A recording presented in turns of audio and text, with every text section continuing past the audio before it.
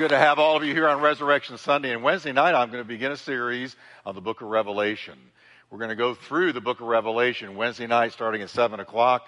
I know there's a lot of curiosity about that book in light of what's going on in our world today. And so we're going to see what God says.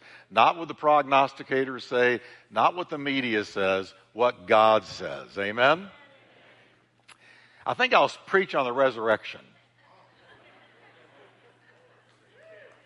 I think that's what I'll do. But I'm going to add a little different angle to it today, because I'm going to tell you what it means for you and for me that Jesus got up from the dead beyond our salvation. I'm going to talk to you. As a matter of fact, I'm calling this today, We Too Shall Rise. Now let me read 1 Corinthians 15, verse 3 and 4. I passed on to you right from the first what had been told to me, that Christ died for our sins just as the Scriptures said he would, and that he was buried, and that 3 days afterwards he arose from the grave, just as the prophets foretold. Amen. Thank you, Lord, for your word today. Make the resurrection so real. And not only that, but what is coming for all of us, because Jesus rose from the dead. In his name we pray. Amen. Turn to your neighbor and tell him he is risen. Amen. He is risen indeed. Amen. What a beautiful sight to see all of you here today. Well, today all over the world, as you know, Christians are celebrating the single greatest event in the history of the world. And that is the resurrection of Jesus Christ from the dead. That is the single greatest event in the history of the world.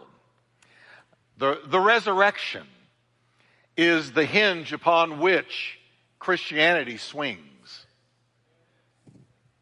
The resurrection of Jesus is the cornerstone of our faith.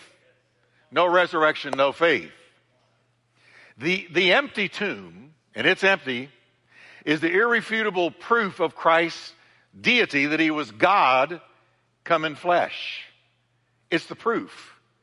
He got up from the dead. It's the proof that he's not just any standard run-of-the-mill religious leader or spokesperson.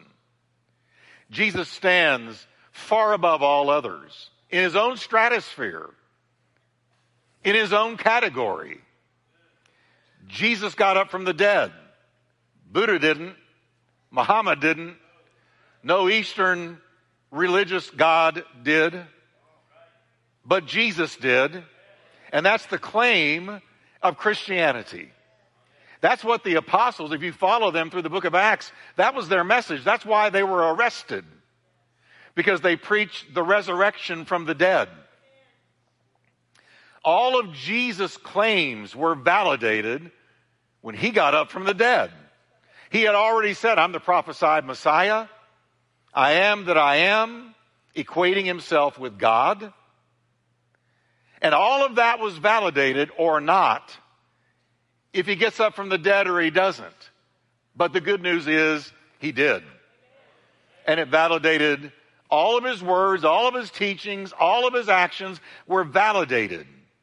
The Bible testifies that not just the Old Testament prophets, but Jesus himself predicted his own resurrection. And when you read what he said, you got to say to yourself, he was either tremendously, tragically deceived and mentally ill, or he was who he said he was. There's no in between, because normal people don't go around saying, kill me and I'm going to get up from the dead. That's not normal. And either you're off upstairs or you are who you said. As his arrest and his crucifixion drew near, the Bible records, from that time Jesus began to show his disciples that he must go to Jerusalem and suffer many things from the elders and chief priests and scribes and be killed. And then he said, and on the third day be raised. From his own mouth, he said it. He doesn't just simply predict his resurrection in those verses, but he describes when, where, and how it would all happen. He knew exactly what was going down before it ever happened. He knew it. Mark records Jesus saying, "The Son of Man must suffer many things and be rejected by the elders and the chief priests and the scribes." All the religious leaders and teachers of the day rejected Christ. And Jesus said, they will kill him and after 3 days rise again. He said that. And again, following his transfiguration on the mountaintop, when Peter, James, and John were up there with him and he was transformed before them and his face shone like the sun. The Bible says, as they came down from the mountain, Jesus commanded them, saying, "Tell the vision to no one until the Son of Man is risen from the dead." There he goes again. Over and over again. I'm going to rise from the dead. I'm going to rise from the dead. Others didn't say it just about him. He said it about himself. He was even known by his enemies as the one that claimed that he would rise from the dead. It says after his crucifixion, his enemies went to Pilate and said, "Sir, we remember how that impostor said, while he was still alive, after 3 days, I will rise." Even his enemies knew it. That's what he was known for. And so they asked that they put a bunch of Roman guards around the sealed tomb to keep him in. But as they say, you can't keep a good man down.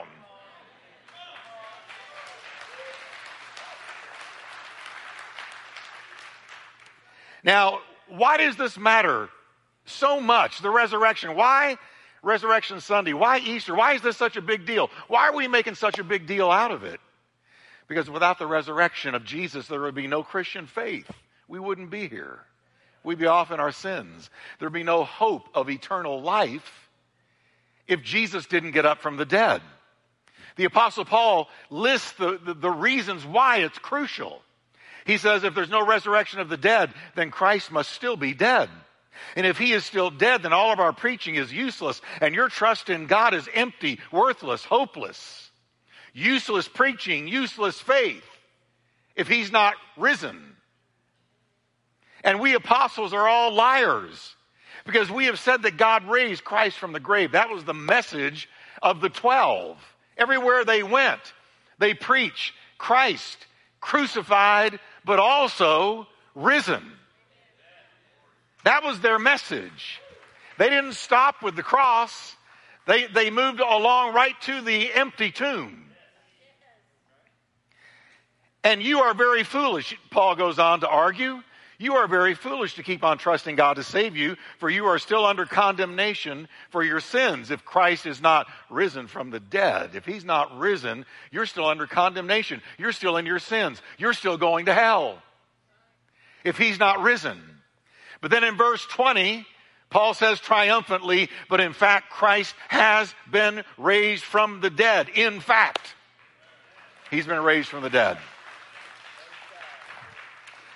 Now, I want you to pay close attention to the verse that I just quoted, because there's two parts to it. And I'm going to read the second part now. But in fact, Christ has been raised from the dead. Second part says, the first fruits of those who have fallen asleep, meaning died. Now catch that. First fruits. First fruits was an agrarian term used by farmers to mean the earliest crop of the year, the first of much more to come. Paul calls Jesus' resurrection the first fruits of much more to come. He's the first fruits. The Living Bible puts it like this, but the fact is Christ did actually rise from the dead and has become the first of millions who will come back to life again someday. Did you catch that? See, you can't get near Christianity without getting near resurrection and the defeat of death. The last great enemy to be destroyed, the Bible says, is death. Oh, death, where is your stinger? Oh, grave, where is your victory? Because he got up from the dead, the message of the Bible is those that place their faith in him will also be resurrected in mass. That's what it says. Now, we hear a lot about Jesus dying on the cross to forgive you for your sins, and it's all true. And I want you to know there's only one way to get rid of sin, and that's by coming to Christ and letting his blood cover your sins and wash your sins away. But one of the bedrock promises that also comes with the gospel of Jesus Christ is that those that place faith in him will one day too be resurrected just like him. That's one of the promises. As a matter of fact, that's called the blessed hope. Jesus' first fruits resurrection guarantees the resurrection of all believers. I want you to listen to the Bible. If we believe that Jesus died and rose again, even so them also which sleep, that means have died with faith in Christ, will God bring with him. One follows another. Another version puts it this way: Christ has been raised from the dead. He was the first one to be raised from the dead, and all those who are in graves will follow. That's why when I perform a Christian funeral, I tell the people that are there, yes, it hurts. Yes, we're heartbroken. Yes, we miss them. But this is not a permanent goodbye. This is a temporary goodbye.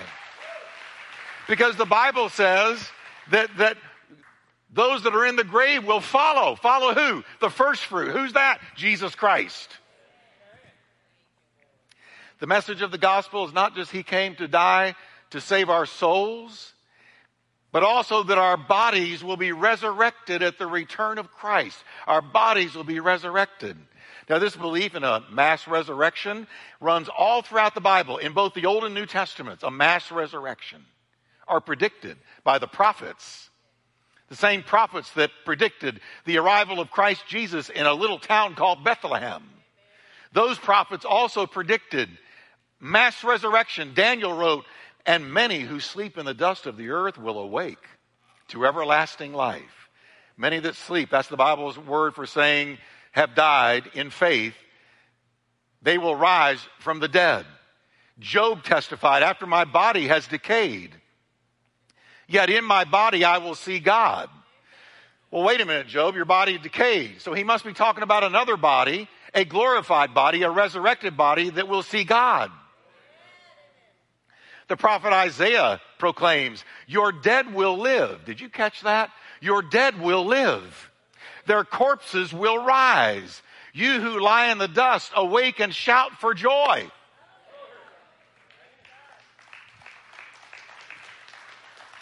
And jumping into the New Testament, we find Jesus Christ everywhere he went. He never preached a good funeral because he got them up from the dead. When Jesus went around, listen, he raised people from the dead. They died twice. They died once, he raised them from the dead. One day they died again. He's the only one that ever came and was raised from the dead that never died again.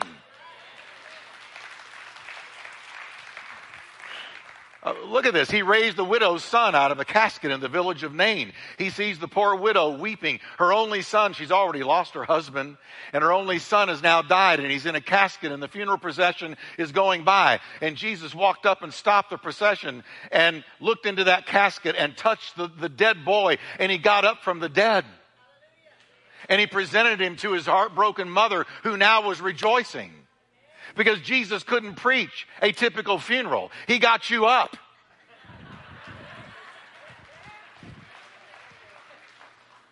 He raised the 12-year-old daughter of Jairus, a ruler of the synagogue. He raised Lazarus, the brother of Mary and Martha, in Bethany after he had been dead 4 days. He called him out of the grave to show that that's what he will do in mass one day. He spoke to a dead man, dead 4 days, already embalmed, wrapped in grave clothes, shut away in a tomb, a rock sealing the tomb. After 4 days, decay had set in. But Jesus spoke to him, "Lazarus, come out." And he that was dead got up and walked out in front of everybody in his grave clothes. Why did he do that? To show us that he could, and to show us what he's going to do in mass someday. He told Mary and Martha at the tomb of their brother Lazarus, he said, "I am the resurrection and the life." Now watch this, everybody. Anybody who believes in me will live even after dying.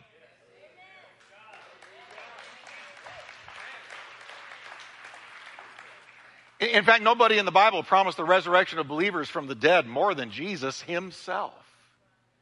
because he is the resurrection.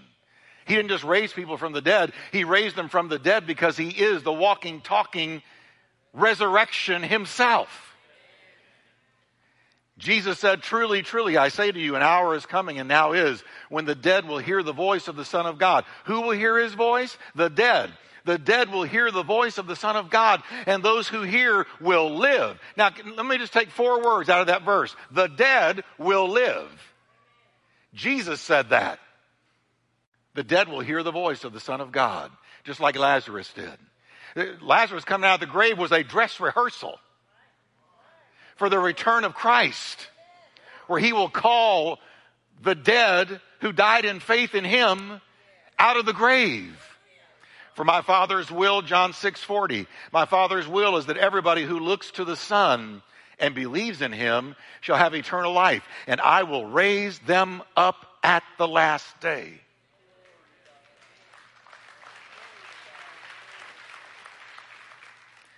Now, I know what you're thinking. I probably got a few skeptics in here. You're here because it's Easter, and I understand that. But you may never hear this again. I want you to listen carefully. People say, but how can somebody's body, who's been dead for years, maybe even centuries, come out of the grave? They're dust. How can they come out? What about the cremated? What about them? They're dust. They're ashes. How will that happen? I'm glad you asked. The Bible answers it. You ready? Philippians 3:21, using the same power with which he will bring everything else under his control, he will take our weak mortal bodies and not only transform them, but completely refashion them so that they will be like his glorious resurrected body. That's what it said.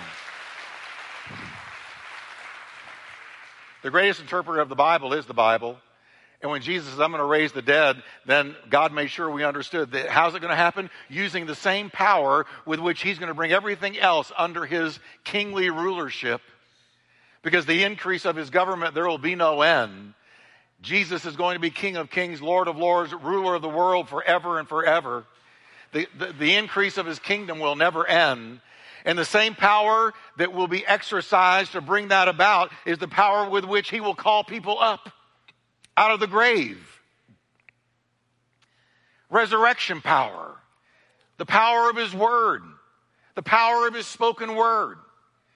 Those that are dead, have died in him, will hear his voice, like Lazarus did, and come out. He's the first fruit. We celebrate the resurrection of Jesus today. Hallelujah. But a part of the promise is, because he got up, we're getting up. Because he came out of the grave, we're coming out of the grave. Because he went up into heaven, we're going up into heaven.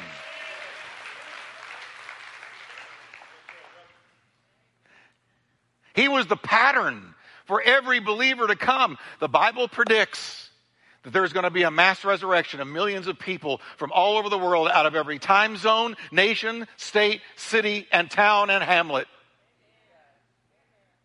There's going to be a mass resurrection. Christ will return according to his own words like a thief in the night. Unexpectedly, quickly, suddenly. Jesus said, I'm going to return. And when he does, there's going to be a mass resurrection all over the world. In every time zone. Graveyards are going to be emptied out. Say, I don't know about that, Jeff. But I didn't say it. He said it. Now, if you want to contest Jesus, be my guest. I don't. Jesus said it.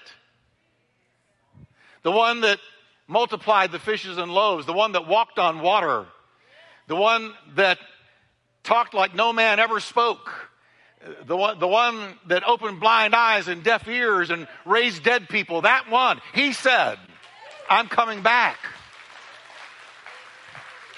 I'm coming back. Christ is going to return like a thief in the night. Any time. Nothing in Bible prophecy needs to happen before that happens. Nothing. Paul says, but listen, I tell you this secret, we will not all die, but we will all be changed. It will only take the time of a second. We will be changed as quickly as an eye blinks.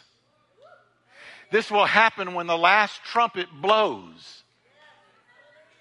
Now, in Bible times, the trumpet was used to summon an assembly or to sound a warning. The last trumpet is the one that not only precedes a mass resurrection of believers, but the trumpet that concludes a series of trumpet blasts of warnings to the nations. Paul says not just any trumpet, but the last one. It's the last one. It will blow. And what happens after that will be a warning, a final warning to the nations. The Bible continues in verse 53, the trumpet will blow, and those who have died will be raised to live forever, and we will all be changed. God's going to give you a body that working out all year long could never give you. A resurrected body. Yeah, a resurrected body. You say, what will it be like? It'll be like Jesus was, because that's what it just said. We will be given, raised to live forever, and we will all be changed. We'll be changed. We'll have a resurrected body. Can't get sick anymore. Can't hurt anymore. Can't be depressed anymore. Can't grieve anymore. Can't have arthritis anymore. No more cancer. No more COVID. No more heart disease. A resurrected body. Curves can't give you this one.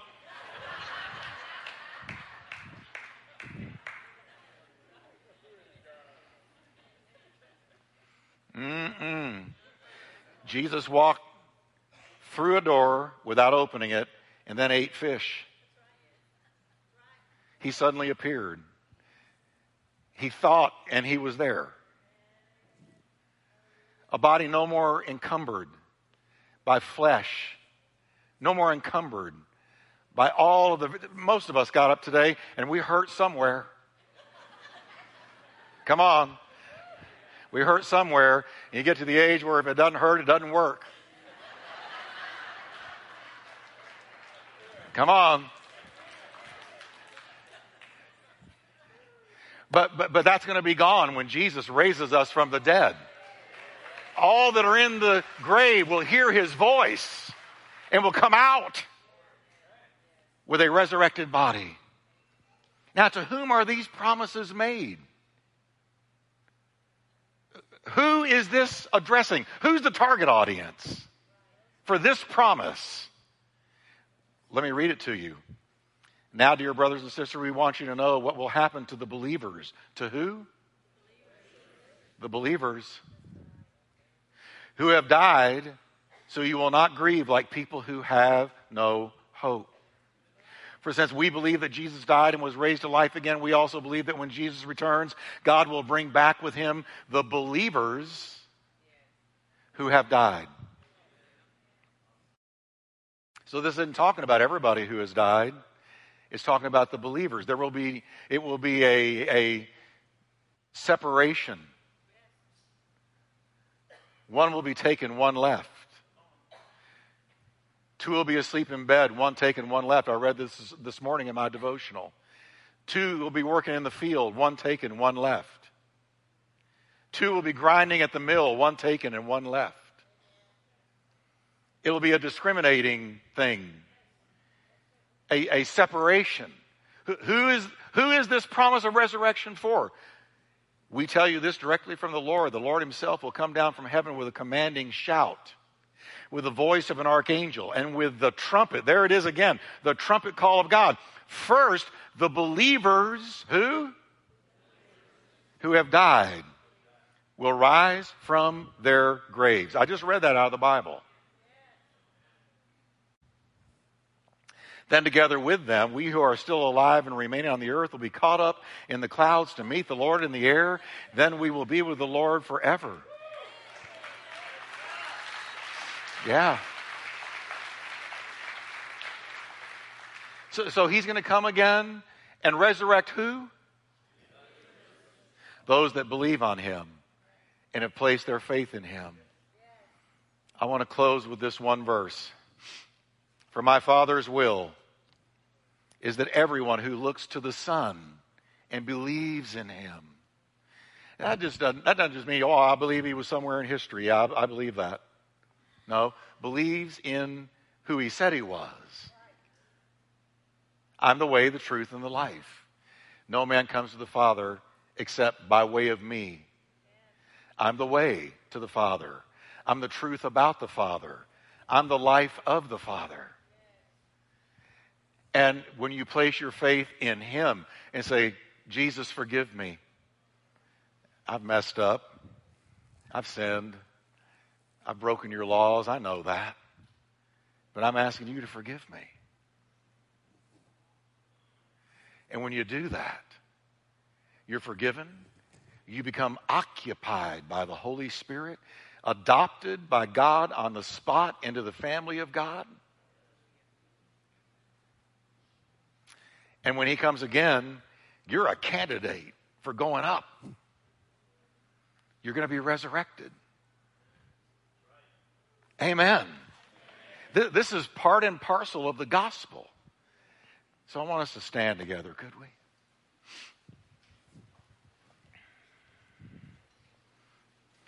We wait with anticipation for his imminent return and the resurrection of literally millions of people from the grave. But let me ask you a question today. You're here in church maybe for the first time in a long time. That's okay. I wasn't even raised in the church. But listen carefully to me. God knows you. God knows. He even has numbered the hairs on your head. He knows you. And he's knocking on the door of your heart. And you don't want to be not resurrected to life eternal. Have you ever considered the claims of Christ? Have you ever really thought it through? Because he's like nobody in history. Have you thought through what he said? Have you ever, let me put it this way, what have you done with Jesus? Have you put him aside? Well, someday I may go that direction, but right now I got things to do, bills to pay, kids to raise, places to go. Have you done that? I understand. I'm not here to point a finger at you. But you may never have another chance like this one to give your heart to Christ. What about it? Have you drifted from him? You used to be in church all the time. You were full of zeal and red hot spiritual fire. You witnessed, you served, but maybe even COVID got you out there and you drifted. And now you're not where you used to be. I want to give you the opportunity to say, Lord, I'm ready to get back in the saddle. I'm ready to get back into the game. I want to get on the field and help carry the ball. I want to be involved. I don't want to be on the bleachers anymore. So I'm going to ask us to bow for a moment of prayer. Can we do that? You say, Jeff, I don't know that I know him, but I want to be sure that I know him. I think I need Jesus in my heart. And I want to take this opportunity to pray with you and ask him to come into my heart and forgive me of my sins and give me a brand new start, a brand new life. I'm tired of going the way I've been going. I want a new life. If you can say, Jeff, that's me. I need to come to him. I'm not going to call you down. I just want you to lift your hands right where you are. Say, that's me. I need Jesus. I need Jesus today. Yes, back there. God bless you. And over here, yes. God bless you and you. God bless you. Now I'm going to lead you in a simple prayer right now. Listen carefully. Forget about everybody around you. And just pray this simple prayer with me. Say, Lord Jesus, I believe you died for me and rose from the dead. Jesus, forgive me of all my sin and come into my heart as my Savior. This moment, I turn to you and I look to you and I place my faith in you. in Jesus' name. Now I want to pray for those that may have drifted and need to come back in to 100% sold out to Jesus and getting into God's will afresh and anew for you. You can say, Jeff, that's me. I need to pray. I want you to lift your hand. I need to get back. I need to get back where I used to be. God bless you. God bless you. God bless you way back there. Hands everywhere. Yes, God bless you. Pray this with me. Say, Lord Jesus, forgive me my drifting. And I ask you, Lord, draw me back. Draw me back to the place where I once served you. Lord, I step into the epicenter of God's will for myself this day. In Jesus' name. Amen. Now, everybody that prayed with me, look up at me. As soon as we're done, I'm going to dismiss in about 1 or 2 minutes. I want you to come down and say, I prayed with you, and I want to give you something to take home with you, okay? And I want to meet you, and I want to rejoice with you that you prayed, because you need to tell somebody, I got right with Jesus. Amen. Can we thank the Lord today? Thank you, Lord. Thank you, Lord. Well, how many of you are excited that Jesus is coming back? Oh, yeah, he's coming back. Yes. Yes, he is. And say with me, that's the blessed hope. Oh, yeah. Don't ever let that slip away from you. Don't ever let some nutty preacher take you away from that. No, no, no. We are always looking for the return of Christ. Amen. He could come any day. He could come before I'm done. That's one of my dreams, that I'm going to be doing this, and all of a sudden I'm going to be looking at him. And Jesus said, whoop. Amen.